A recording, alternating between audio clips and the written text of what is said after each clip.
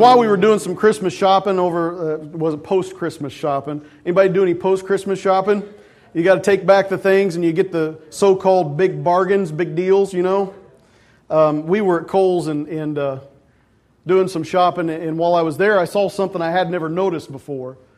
We were taking all of our stuff across, the shirt and tie included, across the thing, and putting it on the thing. And this guy was running our stuff across, the cashier, and I noticed his name tag, and I never really looked at the name tags before. I normally do that. I'll look at somebody's name tag and I'll call them by their name just for the fun of it. And they look at you like, "Who are you calling me by my name?" But this particular instance, I hadn't done it in a while, and I looked up and I saw his name, and right after it said Kohl's. It said, "Expect great things." Kohl's. And I began to examine myself.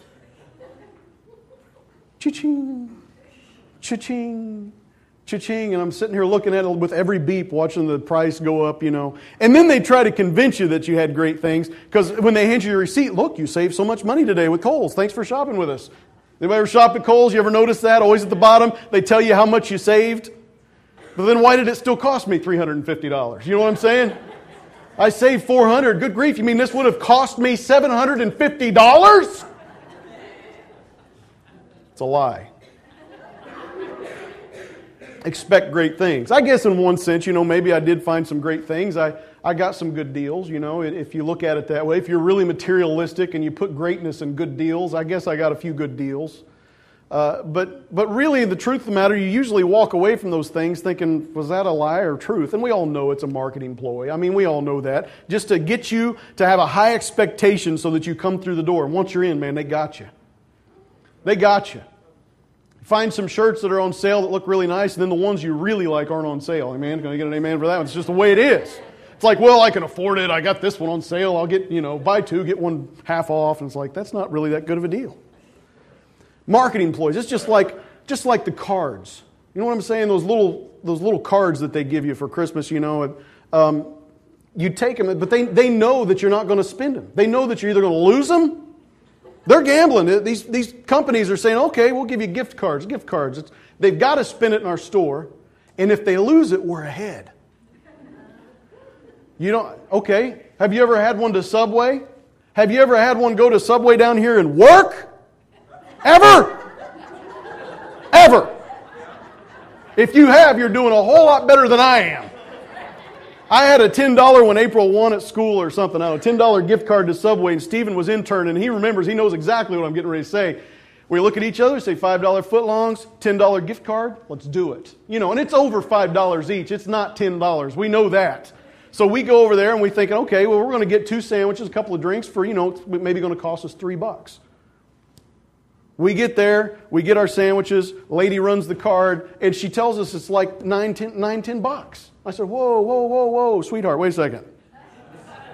Let's back up and do the math. 2 $5 footlongs, a $10 gift card, and you're going to charge me $10 more? Well, that's what it says. I said, I don't care what it says, it ain't right. Simple elementary school math to tell you that ain't right. And I was very nice, wasn't I, Stephen? Stephen was there. We were smiling. And the girl got really defensive. She's like, well, I don't know what to do. And I said, you know what? And there was a line forming, and people were like, we're all starving. And so I said, you know what? I said, here's the money. We're done. And I walked out of there with 2 sandwiches that cost me like $19. You tell, Subway made out. Let's just say my great expectations was somewhat of a letdown. Somewhat. And since then, I haven't got a Subway card. Matter of fact, we did the gift card gift exchange at my mom and dad's. Honey, did we get that Subway card, end up with it? I know it was go good. It was in her hand once. And she had a Subway card and something else. I said, get rid of that thing because they don't work. They don't work. We have to go to Subway in Danville or something because they don't work in Covington. So we always have these great expectations, and you say, why are you talking about that? Well, obviously, it's a new year. And with a new year, we always have some great expectation for what's going to happen. What's God going to do this year? And pastors have a tendency to get up behind the pulpit and the first sermon of the new year start making great promises. Oh, this year, First Assembly of God in Covington, the fire is going to fall. And we're going to empty every other church in town. They're all going to be here, which that's not our goal. And we're going to take over the world. And I don't know. I mean, some crazy things. And I'm not going to get up here today and do that. I'm not going to create something. I'm not going to get up here and tell you that God's going to, triple our capacity by 2012. That's not my goal, because a lot of times, you'll hear something, a big promise, and then December 2011 will roll around and we'll look back and say, do you think Pastor Bob really heard from God on this one? Didn't happen. I will not do that. As your pastor, I will not stand up here today and tell you that some kind of a specific thing that God's going to do, but I will heighten your expectation. I will not zero in on what God's going to do specifically, but I will tell you this, God's got a plan and He's going to do it. God's got promises given, and He has promised you as individuals, He has promised me as a pastor, He's promised this church corporately a lot of great promises. Tremendous promises. That we look back and we think, well, what's God doing? How come God didn't do this? How come God didn't do that? He's promised this loved one would get saved. God promised this in His Word and it didn't happen in 2010. Does that mean we give up hope? No. I want to encourage you this morning that God has made promises and His promises are constant. When He has made it, it's finished. It's done. Now, the timing is a different ballgame. The timing is something different. And anytime we start talking about promises, you got to go look at Abraham. Turn to Genesis chapter 15 with me.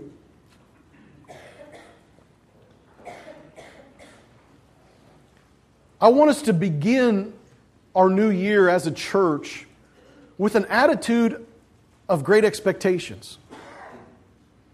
Now, don't get me wrong. I don't want preconceived notions, okay? There's a difference between preconceived notions and great expectations. Is there a difference there? A preconceived notion is a specific. A preconceived notion is looking toward one thing and saying, well, if this doesn't happen, then God didn't move, and missing everything else around us. But a great expectation of saying God is God, and I'm man, and I'm going to serve Him and follow Him and watch and see what He does, is an individual that look back and can find something that God moved in their lives. Amen? I would venture to say that God is a good God, and that if each of us looked back through 2010, we're going to find high points, we're going to find low points, whether it be individually or corporately. And the truth of the matter is if we look hard enough, we're going to see where God was moving. It may not have been the promise that we've heard. It may not have been the promise that we've hoped for, but I can guarantee you, as your pastor standing right here today, I'm real, come pinch me, touch me, whatever. I promise you that the truth of the matter is that it may not have come into fulfillment right now, but God is working it out. You don't sound so sure of yourselves. Hopefully by the time we're done this morning or done over the next 4 to 5 weeks talking about some of these things, hopefully I get a little louder amen from that. God is working it out. He's got a plan, church. We just talked about it. Do we have to go back and do December's messages again? The activity of God? He's working. He's flowing. He's moving. Let's look at Genesis chapter 15 just to catch us up here. Back in chapter 12, Abram was promised of God saying, hey, look, I'm going to make you a father of many nations. I'm going to bless you. I'm going to give you this land. Leave where you're at and go to the land I will show you. This is your promise, your inheritance. And all of a sudden he leaves and goes. He fights with some kings, has some battles and victories. He's 75 years old. Or young, however you want to look at it. I don't want to insult anybody. 75 years young. How's that sound? Anyway, never mind. You guys are a lot harder crowd than the early service. Usually it's the other way around. Maybe I was more awake in the first service. I don't know. Genesis 15, verse 1. After these things, the word of the Lord came unto Abram in a vision, saying, Fear not, Abram, I am thy shield and thy exceeding great reward. And Abram said, Lord God, what wilt thou give me, seeing I go childless, and the steward of my house is Eleazar of Damascus? And Abram said, Behold, to me thou hast given no seed, and lo, one born in my house is mine heir. Isn't it good to see the nature of God? And you say, why would you say that out of this? Well, I just said Abram has fought some victories, has got some battles and faced some conflict. He had received a promise, went through a trial, and now here he is looking at God, asking Him questions. But I just want to encourage you that in 2011, no matter what you face, God is going to show up. The first thing He says is, He says, fear not. Anytime you start a new year, anytime you go into something new, it says, fear not, Abram. You know, with the great expectation of something big happening, anytime there's the unknown, there's always an element of fear. True or false? I felt that way when we got on the Diamondback roller coaster at Kings Island this summer. It was the great unknown to me. I looked at it with excitement and anticipation, going, do I want to? Do I not want to? Do I want? And let me just say, I wrote it many, many times afterwards. Great expectation. But there was a fear there. But Jesus says, listen, God says, through Him, it's the same thing. He says, listen, my shield. I am your shield. I am your exceeding great reward. Listen, whatever we're going to face this year, whatever you as individuals or this church faces in 2011, we can be sure of this promise that He is our shield. And we don't need to fear. We don't have anything to fear. We don't have to fear the economy. We don't have to fear war. We don't have to fear anything. But listen, yeah, we may have some hard times. We may face some hard things. But He says, don't fear. I am your shield. And you say, what's the big deal? We'll get to that in just a few minutes as to why he shouldn't fear and why he should be understanding that He's a shield. But we have to know and understand first that God is going to show up. He's going to encourage us. And you say, what's the big deal? We've got to grasp this today because I've already said we've had many things spoken over our lives. Many of us have had God speak to us. We've had people prophesy to us.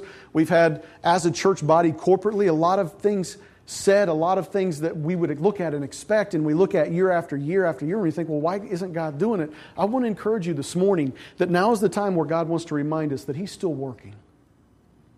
He's still working.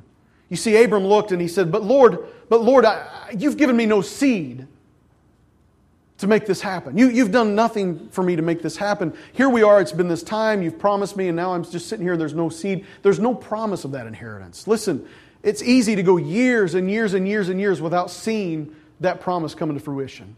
It's easy for us to go through, but I can tell you this, that God has got promises for us. He's got plans for us. He's not going to give up. He's not going to do, just some other thing. He's going to do His will through us. He looked at Abram. Abram says, Lord, what are you going to do? You've not given me a seed. I'm childless. So what am I supposed to do? In other words, he says, you promised me these things. You've given me great promises. Now here I am in this circumstance, in this situation that's impossible. I have no kid. I am a laughingstock to everybody around me. This generation of people tell me that if I have no child, then I'm not blessed of God. And you're telling me that you're going to make me a great nation, and what it looks like is you're going to snuff my name out from the face of the earth. I'm 75 years old.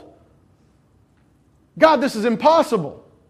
Can I tell you and encourage you with something this morning? That a promise from God is like a seed. It's in the ground. It may lay dormant for a while. It may have to die. It may have to go through some things, but I'm going to tell you what it's going to do. It's going to take root, and eventually it's going to break through that crust. And with a seed, there's always great expectations. Anytime a farmer puts seed in the ground, he's planning on and expecting, ear corn to come onto a stalk. He's expecting beans to grow. He's expecting wheat to grow. He's expecting oats. Whatever it is that he's growing, there's an expectation. And I want to encourage you that we are no different. That if God has placed a seed of a promise within us, that we can expect that He's going to do it. We don't need to wait for the seed to go into the ground and die and think, oh Lord, oh no, it's gone. It's never going to happen. Look, it's hopeless. It's this, it's that. God has said it. It's there. It may not be raining right now for it to grow, but bless God, it's going to. It will grow. It will grow. Think about this. A lot of the promises that God has given have taken a long time for them to happen. Abraham still hasn't seen the fullness of his promise. Think about that. You want to know when he's going to see the fullness of that promise? He's going to see it, I'm getting ahead of myself. Listen to these. Approximately 4,000 years. Approximately 4,000 years from the time that Jesus was promised to Adam and Eve to the time He walked this earth. Does that mean the Messiah wasn't going to come? Do you think about this? What about the blessed hope? What about the return of Christ?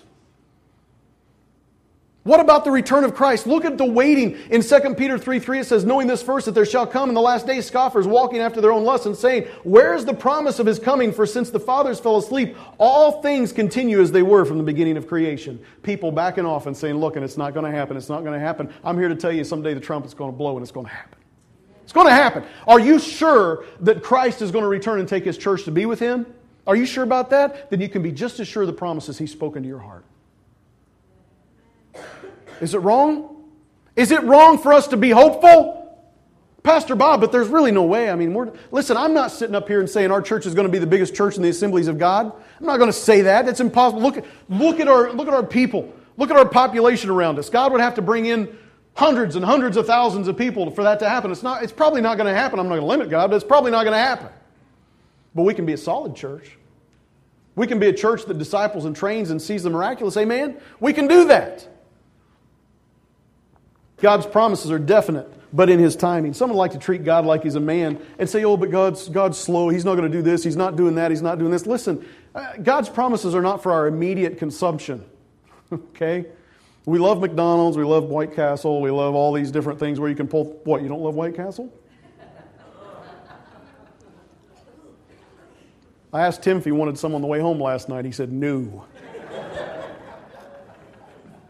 I said, good, because if I ate 2 of them, I wouldn't be able to sleep from the heartburn and the gas from all. It would have been awful. It tastes good going down, though. I don't know. They're just slimy, nasty little burgers. Rat meat, something like that. I don't know. But immediate consumption is not good for us. God's got a plan. He's got a process He's got to take us through. We don't understand why He made Abraham wait till he's 75 years old. We don't understand and get all of it, but I do know this, that when you look at things like sex before marriage, if you look at sex after marriage, there's a waiting process that we're asked to wait on. And when you wait, there's a blessing. Amen? And it's not good for us just to go out and fast food's not good for us. If you wait for it to grow out of the ground and then eat it, you're probably a little better off. Amen? God's plans for us are not for our immediate consumption, but they will come. It's like a good seed to be planted. Abraham's promise was greater than a son or descendants or nations, but the promise was right before him. He said, fear not, Abram, I am thy shield and thy exceeding great reward. Exceeding great. Exceeding great. You know what that tells me? If Abraham's looking, he said, but Lord, I want a son, which obviously is necessary if you're going to be a father of something, right? You got to have a son. He said, listen, Abraham, what is for you is bigger than a child. It's bigger than even being a king of many nations. I am your exceeding great reward. I am. And what that tells me this morning, this church, is this. If we will place Christ in His rightful place in 2011, He is our exceeding great reward. Don't look for the specifics. Don't look for just the great outpouring. Oh, it's got to look like this. We've got to have people saved and healed, just overflowing out of these walls and doors. Listen, I'll thank God for the one salvation just as much as I'll thank God for the 100 salvations. All I know is people are coming into the kingdom of God. And He's working His will. If we start looking for specifics alone, we miss the plan of God. And God's saying, listen, Abraham, I'll give you a son. You're asking for a son, but I am your exceeding great reward. That means whatever you look at and think is great, whatever you and I look at and think. I was at the Colts game last night. It was pretty great. I like that. The bad thing is they got beat right in front of me. Kicked the field goal right in front of me. But I didn't care because I was like, we just got beat. Look at that. Isn't that amazing? We're here.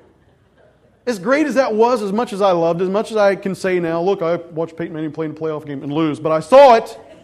As much as I can say that now, the thing is this, isn't the greatness and compared to Christ, that is so stupid. Nothing. Nothing. We people, we look for things, what we think are going to be great.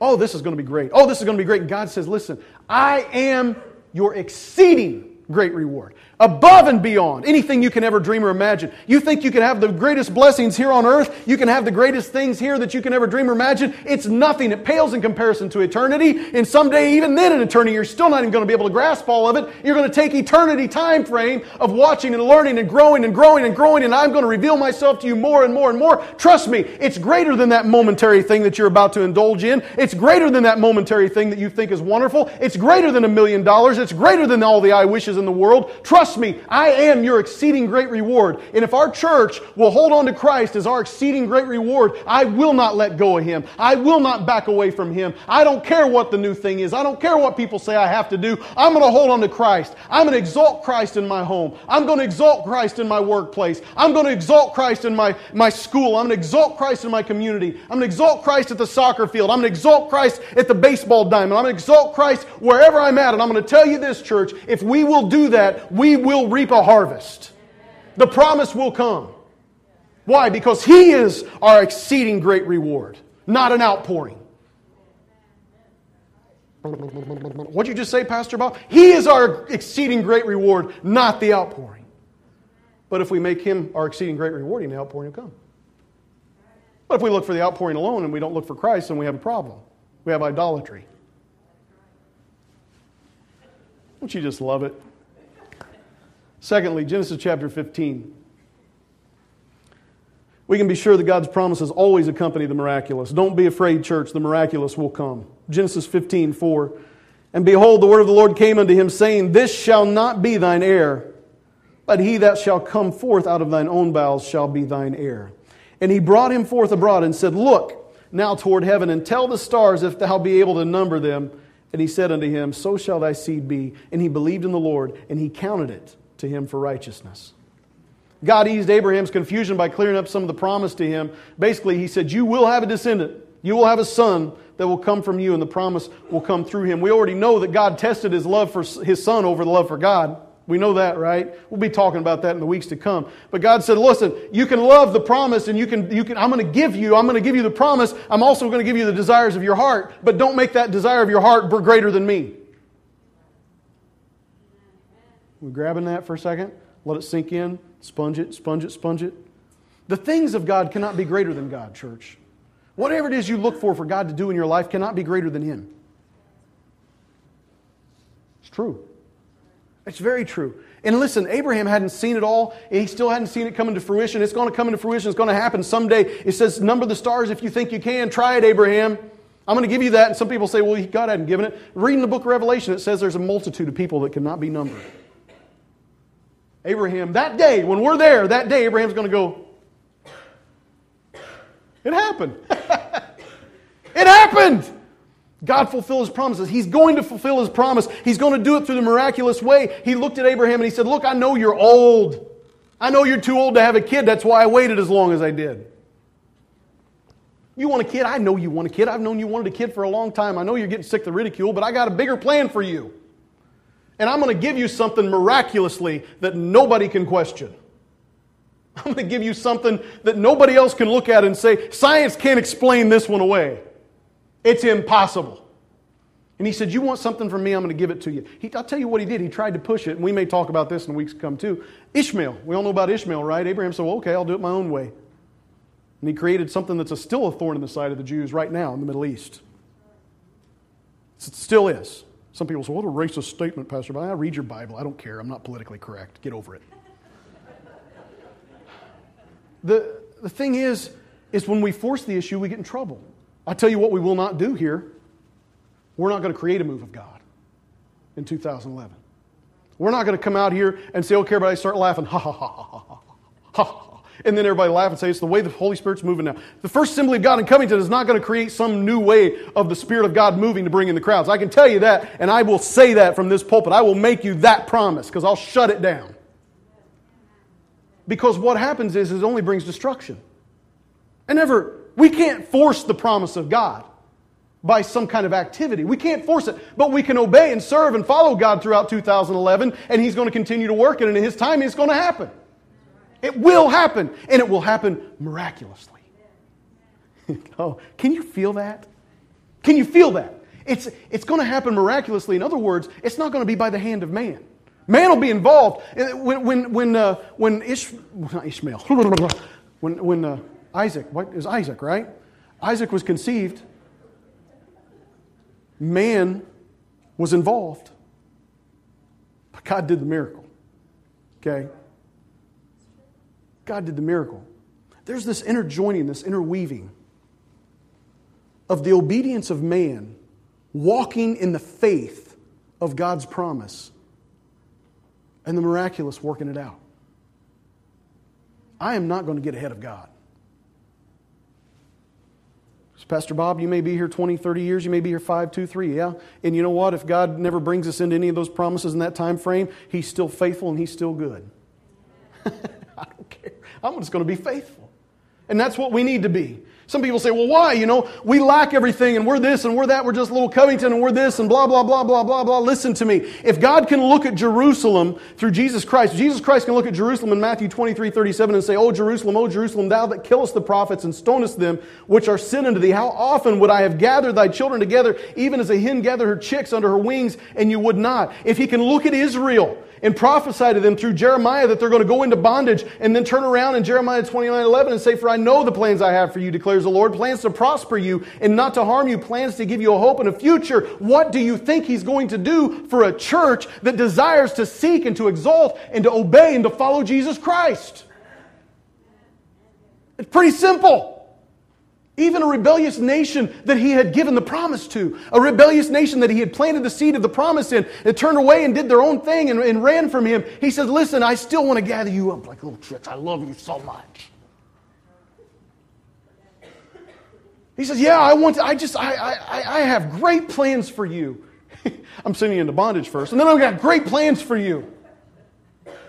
God's got plans for us if we will seek Him. Even when we fail and we fall, He's got a desire. If we 2 Chronicles 7:14, if my people, which are called by my name, shall humble themselves and pray and seek my face and turn from their wicked ways, then will I hear from heaven and will forgive their sin and will heal their land. You tell me, is that miraculous? If God can heal this land, if He can forgive us of our sins, you tell me, is that miraculous? No, it may not have 35 people laying here on the floor shaking, but I tell you what it is. It's something eternal.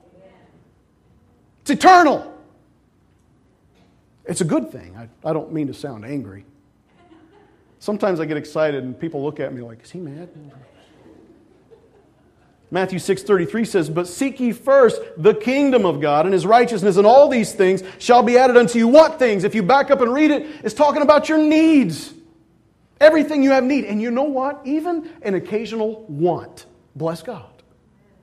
Pastor Bob, are you teaching prosperity doctrine? Yeah, a little bit. If we exalt Christ, that doesn't mean I drive down the road and say, that's my Cadillac right there, Lord. That's my Cadillac. Bless God, that's my Cadillac. Okay. Get in it, drive it off, you're a thief. But if God wants us, He wants to bless us, church. If He wants to bless an adulterous, rebellious nation, do you not think He wants to bless you as His child? He will. He will. It may not be the nicest thing in the world, but He's going to bless you. It might be Colts tickets. It was a good thing. I did not drink one of those beers that I passed down the aisle. Not one. Tim and I were the only two in the whole place that wasn't drunk when we left. I was scared driving. I told him, I said, we're taking a different route. I know a different route. We're going. And we did good. But everybody around us, they looked funny when they left, and they were talking funny. But Tim and I were okay.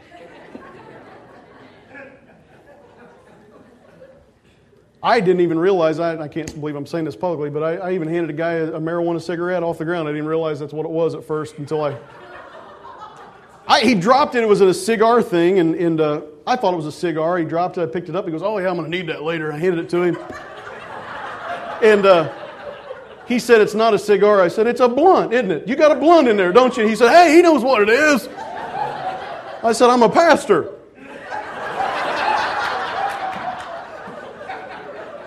Tim said, we're going to have to repent before tomorrow. I said, I don't. He said, you're bad passing beer down the road, and now you're picking up a joint for a guy. I said, well, I don't know.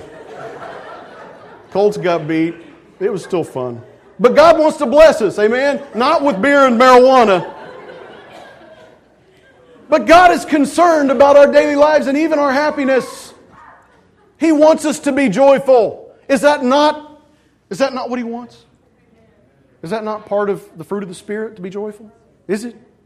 He wants that. I got to hurry up. I'm going long. Genesis 15. You say, how do I know? How do I know, Pastor Bob, that I can expect great things and God's not going to let me down? There's several verses here. Let's read them. Genesis 15, beginning in 7. And He said unto them, I am the Lord that brought thee out of Ur of the Chaldees to give thee this land to inherit it. And he said, Lord God, whereby shall I know that I shall inherit it?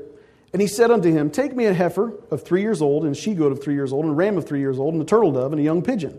And he took unto him all these, and divided them in the midst, and laid each piece one against another, but the birds divided he not. And when the fowls came down upon the carcasses, Abram drove them away. And when the sun was going down, a deep sleep fell upon Abram, and lo, a horror of great darkness fell upon him. And he said unto Abram, know of a surety. Everybody say surety. Louder, surety. that thy seed shall be a stranger in a land that is not theirs, and shall serve them, and they shall afflict them 400 years. And also that nation whom they shall serve will I judge, and afterward shall they come out with great substance. And thou shalt go to thy fathers in peace. Thou shalt be buried in a good old age. But in the fourth generation they shall, everybody say shall, come hither again, for the iniquity of the Amorites is not yet full. And it came to pass that when the sun went down and it was dark, behold, a smoking furnace and a burning lamp that passed between those pieces. In the same day the Lord made a covenant with Abram, saying, unto thy seed have I given this land from the river of Egypt unto the great river, the river of Euphrates. The Kenites, the Kenizzites, the Kedemites, and the Hittites, and the Perizzites, and the Rephaims, and the Amorites, and the Canaanites, and the Girgashites, and the Jebusites, and any other ite you want to mention. That land, all of it. Yes, even the land that our nation keeps trying to give up in Israel. All of it. You say, okay, Pastor Bob, what are you trying to say with this? How can I be sure? How can First Assembly of God, the people and the church, same thing, corporately, personally, how do we know that we, in 2011, can walk in the promises, expecting the promises of God? I'll tell you the exact same thing that God said to Abraham. He said, go make a sacrifice. This sacrifice set up a covenant between God and Abram that is still established to this day. And it will come into full completion and fruition. It will happen. And we know that, and we're just as confident as can be about it. We boast about it. We talk about the time when Jesus is going to reign through the millennial reign of Christ, and that all of that area is going to be the kingdom of God, and the world's going to be the kingdom. We've talked about it. We've talked about it over and over. We boast about it. And we know that that's going to happen. Can I tell you this, that we have even a more sure promise today? You see, when He separated those animals and He put that half there and that half there, and then God put him in a deep sleep, and then after he woke up, a fire passed through him. God Himself walked through that in agreement, saying basically, we walk through this together, and let it be so the same thing to any of these, to us, that's happened to these animals if this pledge, this covenant's been broken. Basically, that's what that means. God says, it will, it shall. Surety. It will, it shall. How much more of a promise do we have in the blood of Jesus Christ? Think about it. Our God did not come and walk through dead animals with us. He came and walked in flesh and spilled His blood on our behalf. You want to know whether or not God has got good plans for you? I would ask you this, if that seed of that promise has been placed in your life. Because if it has, it will grow. And just as He told Abraham, He said, listen, this is such a surety, this is such a sure thing, I'm going to tell you this, that you tell your son, and you tell him to tell his sons, and for that son to tell his sons, that what's going to happen is they're all going to go into bondage. It's going to happen. There's going to be dark days. They're going to be in Egypt. But even through that, don't give up on the promise, because it will come to pass. It will. They're going to go away. You tell them, let them be aware of it when they see it coming, so they're not afraid, they're not upset, and they're not giving up hope. Let them see and understand that this is part of it. It's going to happen. They're going to go into bondage, but I will bring them out again, and I will give them substance. They'll come out with great substance. Listen, if this is me wrapping it up to you this morning very plainly. I'm not going to say God's going to give you greater substance in 2011, but I am going to tell you this, that in Christ Jesus there's always a hope of coming out of this life with substance. You may have some of it in this life. He's going to bless you. He's going to give you all the things. You seek first the kingdom of God, and all these things be added to you. You're going to gain some substance there. But we're going to leave this place with some gold, some precious jewels. And you say, what's that? Gold, precious jewels going to heaven? My children.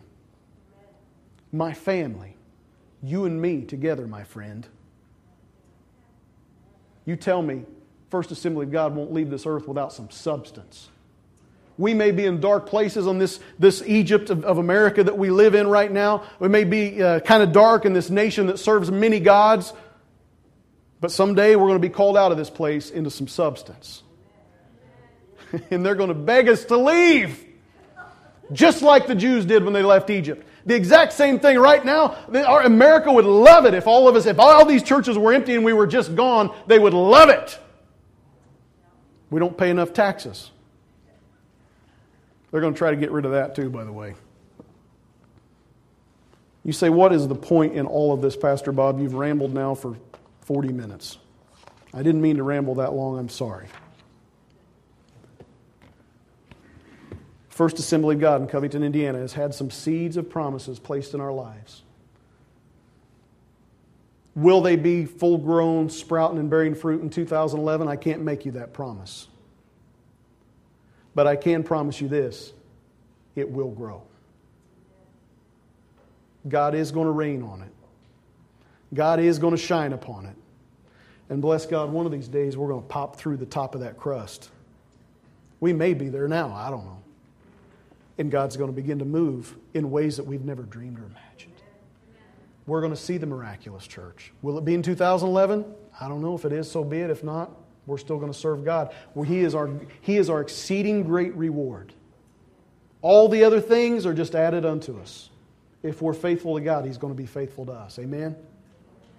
I want us to go into 2011 expecting something great. Not a preconceived notion of something great. Expecting the greatness of God, whatever He brings us, because it's going to be good. You stand with me this morning?